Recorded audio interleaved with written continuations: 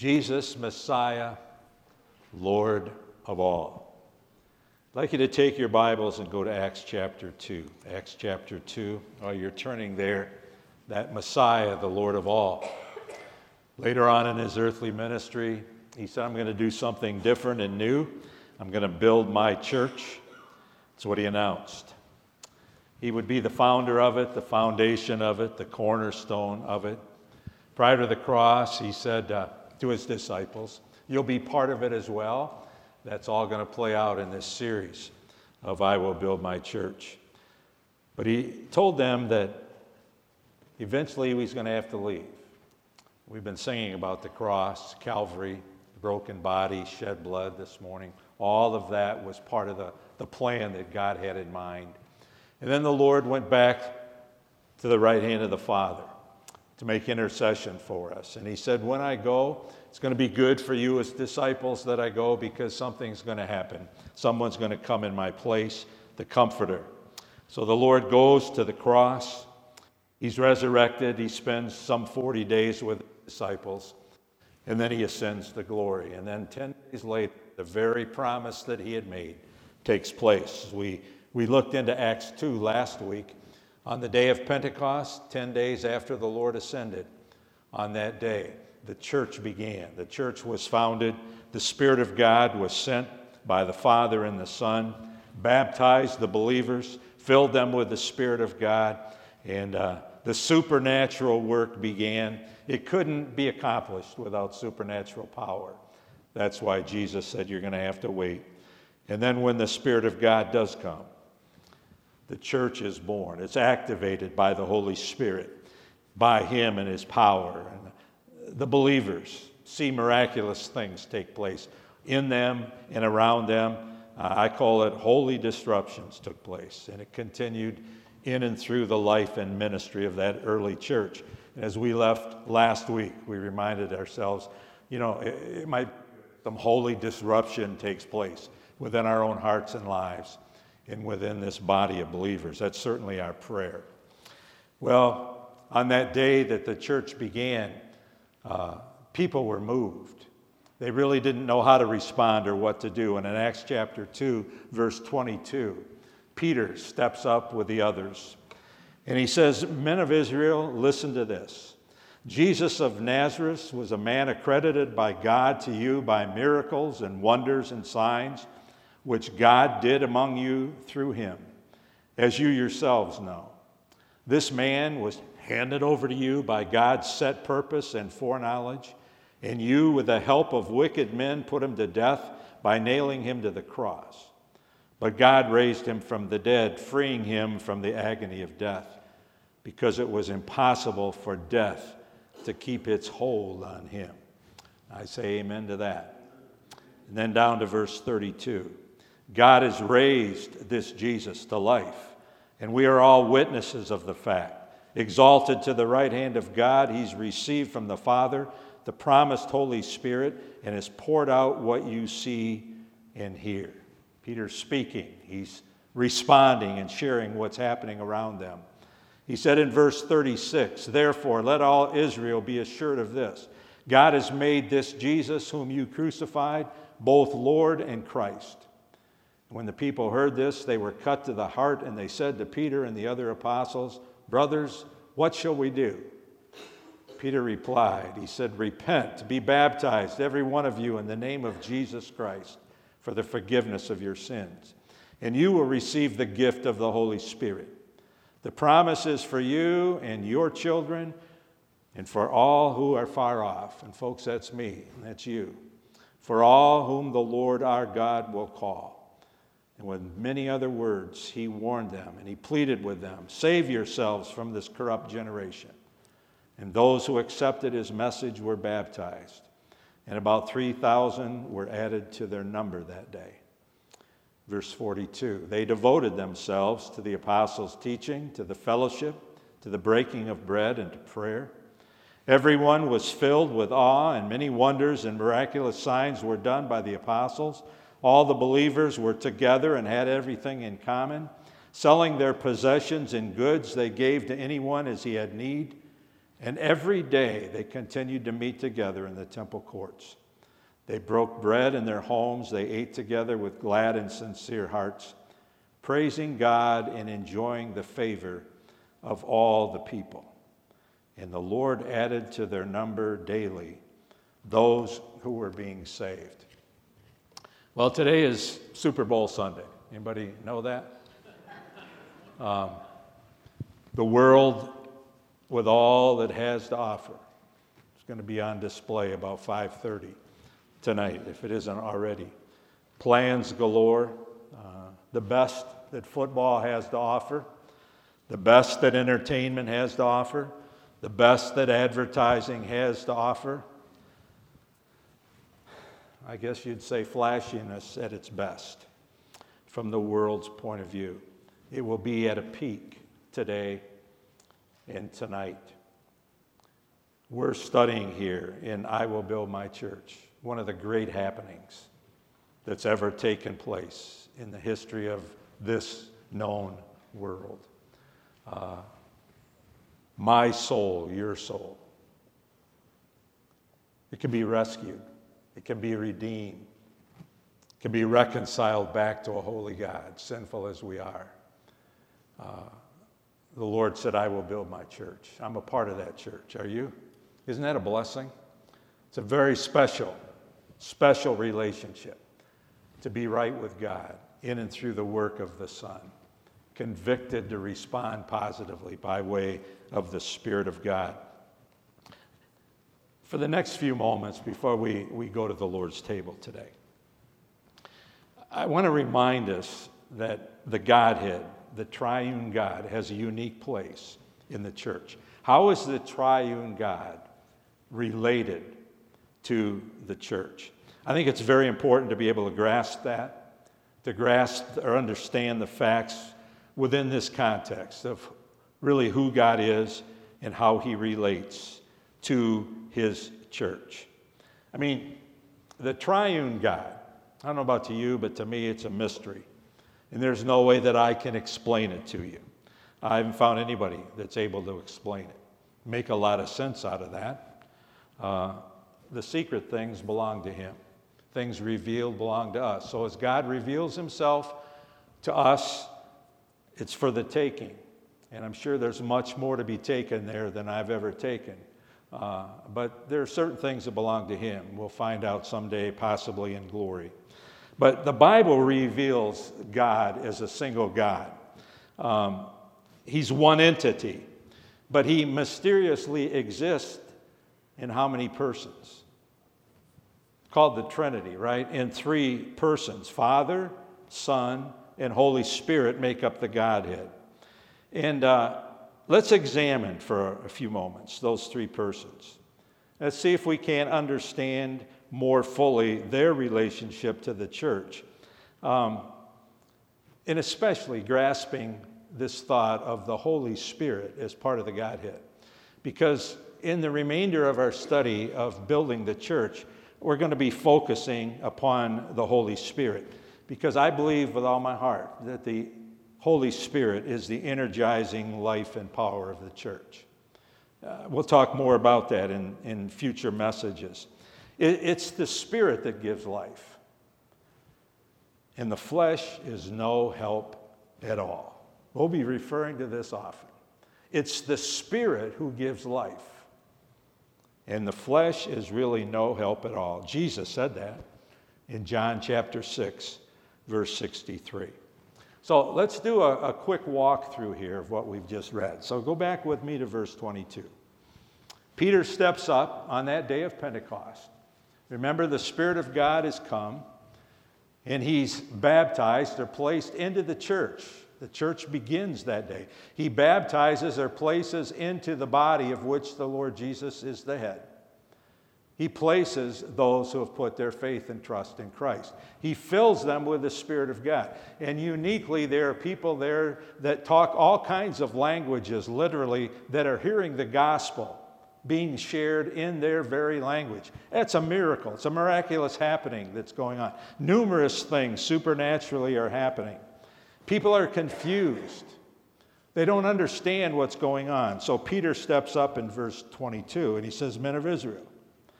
He said, listen to this. And then he basically shares a message that seems to go on for a while, and some 3,000 people get saved. 3,000 people are baptized by water or in water that day. Amazing things go on. He said, listen to this. Jesus of Nazareth was a man accredited by God to you by miracles, wonders, and signs, which God did among you through him, as yourselves know. What I want to do for the next few moments, I made some notes on this. Let's look at God the Father. And it's coming right out of that passage of Scripture. God the Father is a part of the Godhead, or the triune God. And here in this passage, as Peter talks to us, the Father accredits or gives credence to the fact that the Son has come. Not the S-U-N, but the S-O-N. The Son of God has come. God has come, Emmanuel, God with us. It goes on in this passage and it says that miraculous works were done in and through the Son, caused to happen by the Father. It also goes on to say that God the Father fulfills his purpose in the Son's coming. You see, the cross has taken place, Calvary, the death, burial, and resurrection of the Lord. The kingdom is going to be in place. The church is now being built. So much is happening. God is fulfilling his ultimate goal and purpose. He's part of that Godhead. He had raised the Son from the dead. Death was conquered once and for all. Father was uniquely involved in that. And then he placed the Son at his right hand on the throne to make intercession for the believer. And then he sent the Holy Spirit in and through the Son of God. That was all promised, and it began to take place as the church was being built or formed. I will build my church, Jesus said. The Father was a key part of that. Now, what about God the Son? It says in this passage that God did numerous things. It says, this man, Jesus, was handed over to you by God's set purpose and foreknowledge. God raised him from the dead, freeing him from the agony of death because it was impossible for death to keep its hold on him. Verse 32, God has raised Jesus to life, and we are all witnesses of the fact. And then he's exalted, Jesus is, to the right hand of God. He's received from the Father the promised Holy Spirit, and then he pours out that Holy Spirit upon the world. That's what the Son does, God the Son. Second person in the Godhead. He becomes man, Emmanuel, God with us. He becomes one of us. He does miraculous teaching in his life, earthly life, in his ministry. It declares that he is God, declares his deity. He's born, virgin born, but in that birth, he's born to die. He's put to death. He's raised from the dead. He becomes the foundation, the founder, the cornerstone of what he's building, his church. And then he ascends to glory at the Father's right hand. He makes intercession for us. We've prayed a few times this morning, and we prayed in the name of Jesus Christ. Not just to close the prayer out, it's much more than that. We have no access to the Godhead, to the Father, the Father, the sovereign God, the holy God. How do we get to him? We come in and through the name of his Son. And then when he ascended back to glory, the Father and Son saw to it that the Holy Spirit came. And he's the agent down here at work, because the Father and the Son, we know where they're at and what they're doing in their ministry today. So that's two parts of the Godhead in relation to the church. And then we have the third part. Third person, God the Holy Spirit. He was promised. He was said to be the Comforter. There's numerous things this Holy Spirit is doing for the church. We'll talk more about that in messages ahead. But he came as promised on the day of Pentecost, and he activated what Jesus Christ said he was going to build.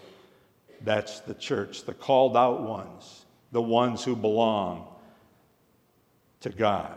Christ being the head of that body. The Holy Spirit's current role in ministry, there's so much to that. But in one small segment of that, he's assisting Jesus Christ in the building of his church. Now, hang with me for a few more minutes here, okay? Let's go a little more in depth about the Father. The first person, we'll say, in the Godhead or in the triune God. The Old Testament period could be called the age of the Father because it's God the Father who's most focused upon in the Old Testament. He's the creator God. He's the sovereign ruler of the universe. He's called the Holy One of Israel. There's a reason for that, because God, the Father, chose Israel as his chosen people, and they became then the nation or the people through which God dealt with sin, because he was going to send a Messiah or a sin bearer to this world. You know the whole story, in a sense, of how this has played out. God put a law in place to safeguard Israel, bringing blessings to them when they obeyed that law and judging them when they disobeyed that law. It's amazing, as the human heart does. Almost immediately upon the giving of the law, Israel begins to disobey. And God, being the omniscient God that he is, an all-knowing God, as a part of their worship, he institutes a sacrificial system, remember? In that system, being a part of their worship, they, in the morning, in the evening, are constantly, continually offering sacrifices, many of them blood sacrifices, because God has said, without the shedding of blood, there's no forgiveness or remission. There's no putting away of sin. The problem is the ongoing sin of the human heart and soul of the Israelite. It just continues on, and so the sacrifices continue. It's a temporary thing, but there's guilt and condemnation that remains, and endless sacrifices tend to cover over, but never takes away completely the sin or the sinfulness of these people. However, God, being the omniscient God that he is, he had planned an ultimate solution for the human sin problem. An ultimate sacrifice would come, replacing those morning and evening sacrifices. This sacrifice would be the Messiah, the sin bearer. He would not only deliver Israel, but he would deliver anyone else who would willingly trust in him from their sin. God would send that Messiah at just the right time, on his time frame, on his clock, not on man's. And we read about that as Peter shared from his heart what was happening that day. Now, that's just a quick overview of who God the Father is and how he plays a part in this unique happening that Jesus said was going to happen, the building of his church. Now, the Gospels, I guess you would say, would be the age of the Son, because the person of the Godhead most focused upon in the Gospels is Jesus Christ. Okay? He was born, virgin born. He was given the name Jesus.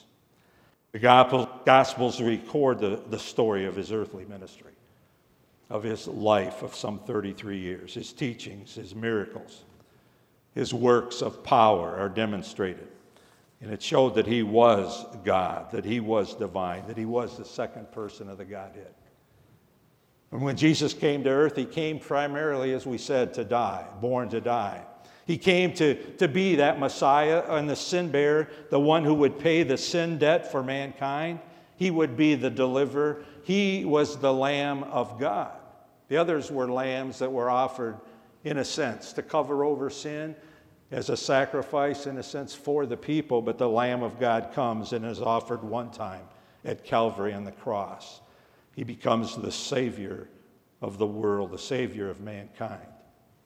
His offering, his coming, was a radical offering from God because it accomplished something very specific. It attested to God's love, God's unconditional love. Want to quote it with me? For God so loved the world that he gave his only begotten Son, that whosoever believeth in him will not perish, but will have everlasting life. A radical offer from God, and it proved and attested to the fact of God's love. However, when Jesus died at Calvary, as wonderful and meaningful as all of that was, it's amazing to me, that was not the end of God's plan. Because of Jesus' obedience and what he did, the Father being satisfied with that, propitiated is the word, satisfied with what the Son did, ushers him back to glory where every knee will bow eventually, and every tongue will confess that he's Lord. All of that to the glory of God the Father. That's in the future. That's going to happen. Now, I've already done that. Have you done that? I've already bowed that knee, and I've already confessed that he's Lord. Praise God. Someone prayed me into the kingdom. Someone took the time to share Jesus with me. I came to know him as my personal Lord and Savior. But the plan wasn't over at Calvary or when Jesus went back to glory, because a promise was made that the agent of the Holy Spirit would come down here and assist in this whole process of what we know to be the building of the church. Jesus had said, it's for your good that I'm going away. That's what he said to his disciples. The one who is coming will not only be with you, he'll be in you. And I don't think they could comprehend it. There's enough that shows that they didn't. He said it'd be better for them if the Holy Spirit came because he'd be in them.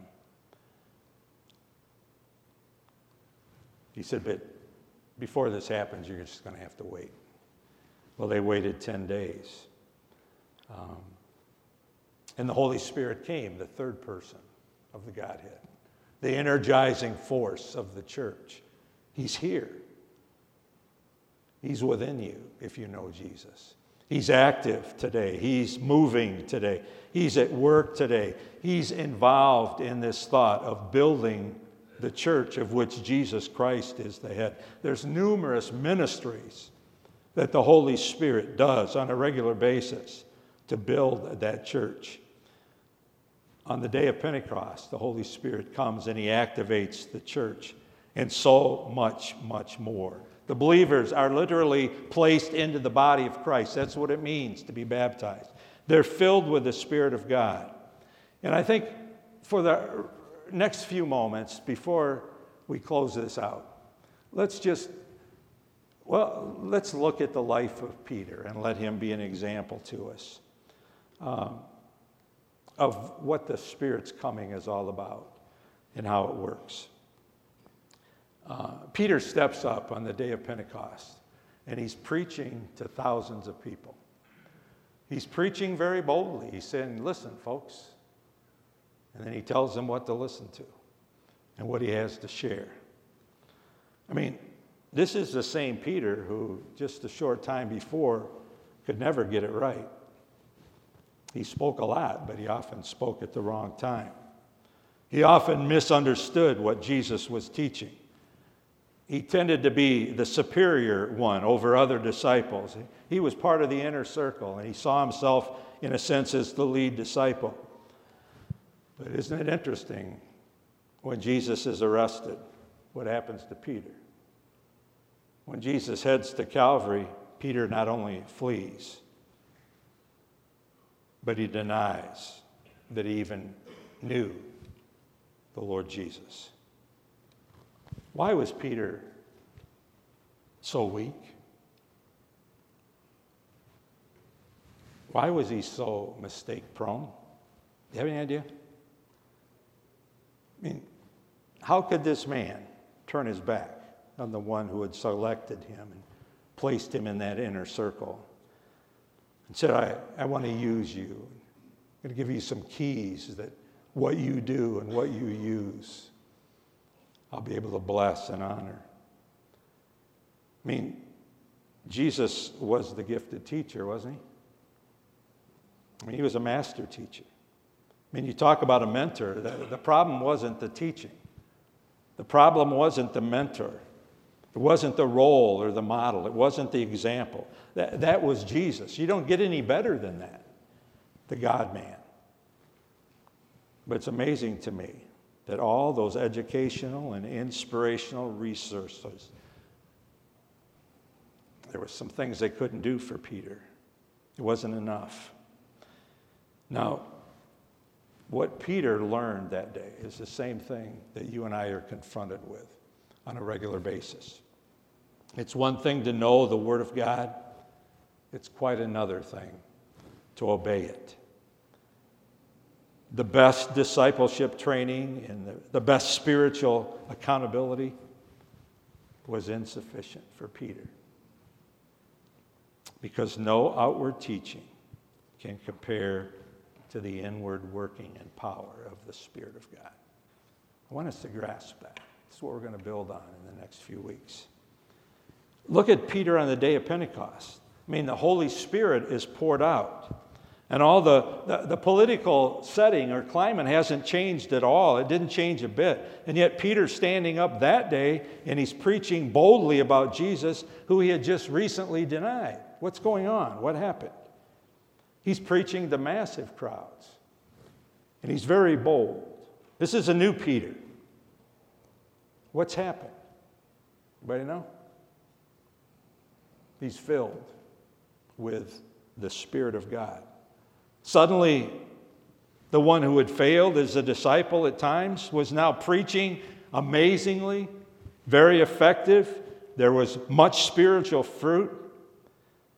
I mean, Jesus had been with Peter for 3.5 years, but now the Holy Spirit is in Peter. Jesus, through his physical body and presence, was a mentor and a teacher and a preacher and a friend to Peter and the other disciples. But what has to happen is a change taking place from inside out. And that's the work of the Holy Spirit, the Comforter, who Jesus said would come when I go back to the Father. The church was born through the power of the Holy Spirit. And then we've already read this morning, and we'll see over the next few weeks how this picture of the church plays out. And we see church as it's intended to be. The gospel is shared. The task begins. If we had time, we'd read the rest of that chapter over again, because God changed the hearts of so many people. And on a daily basis, the church continued to grow, and lives were changed. I got a question for you. Are you ready to move on? Are you ready to move forward? Do you realize that Christianity is basically hopeless unless the Holy Spirit of God is at work? Do you know that? Well, we're going to come to the cross here, in a sense, and reflect on it. And as we do, we're reminded that we've been rescued. We were rescued through the redemption of the Son. And as a result of that, we've been reconciled back to the Father. We have so much to be grateful for. Because what Jesus said he was going to do, he's in the process of doing. And you and I are part of that process. It was all made possible through the Godhead as they work together, the triune God, to bring you and I to a place here of having hope. Christ within you and me. He's our hope of glory. Amen. I'm going to ask the servers if they would to come. And as they're coming, just a reminder today, we do this every month. Don't want it to be just a routine or something scheduled. This is for the church. This is an ordinance that's been given to the church, not the building, not the programs, not the funds, but the body, the people who make up the church. The ordinance is given. And it's a reminder of what happened at Calvary, why the Father sent the Son. It was the ultimate of sacrifices. Jesus' body was broken. His shed blood was given to not only cover sin, but to deal with your sin mine once and for all. Place it in the depths of the deepest sea. Move it as far as the east is from the west. And as sinful as I am, and no doubt you are, day after day, isn't it amazing that that blood that was shed back on Calvary cleanses us each and every day? Not only once for all to place us in the body of Christ, but daily that precious blood sets us free. Praise God for that. We're going to partake together here. And then these folks are going to serve communion this morning. We're going to have you come. And as you partake, make sure that you know Jesus, because this is for those who know Christ. This is an opportunity to identify in a very special way with him because of what he's done for us. And if you know Jesus, come and partake with us today. But as we're serving one another up here, I'm going to encourage you, if you would, to just take a moment or two in silence before the Lord. Be grateful and thankful for your relationship with him. Make sure your heart is right as you step out and partake today. That's an important part of this whole process. We have so much to be grateful for and thankful for. Amen? Amen.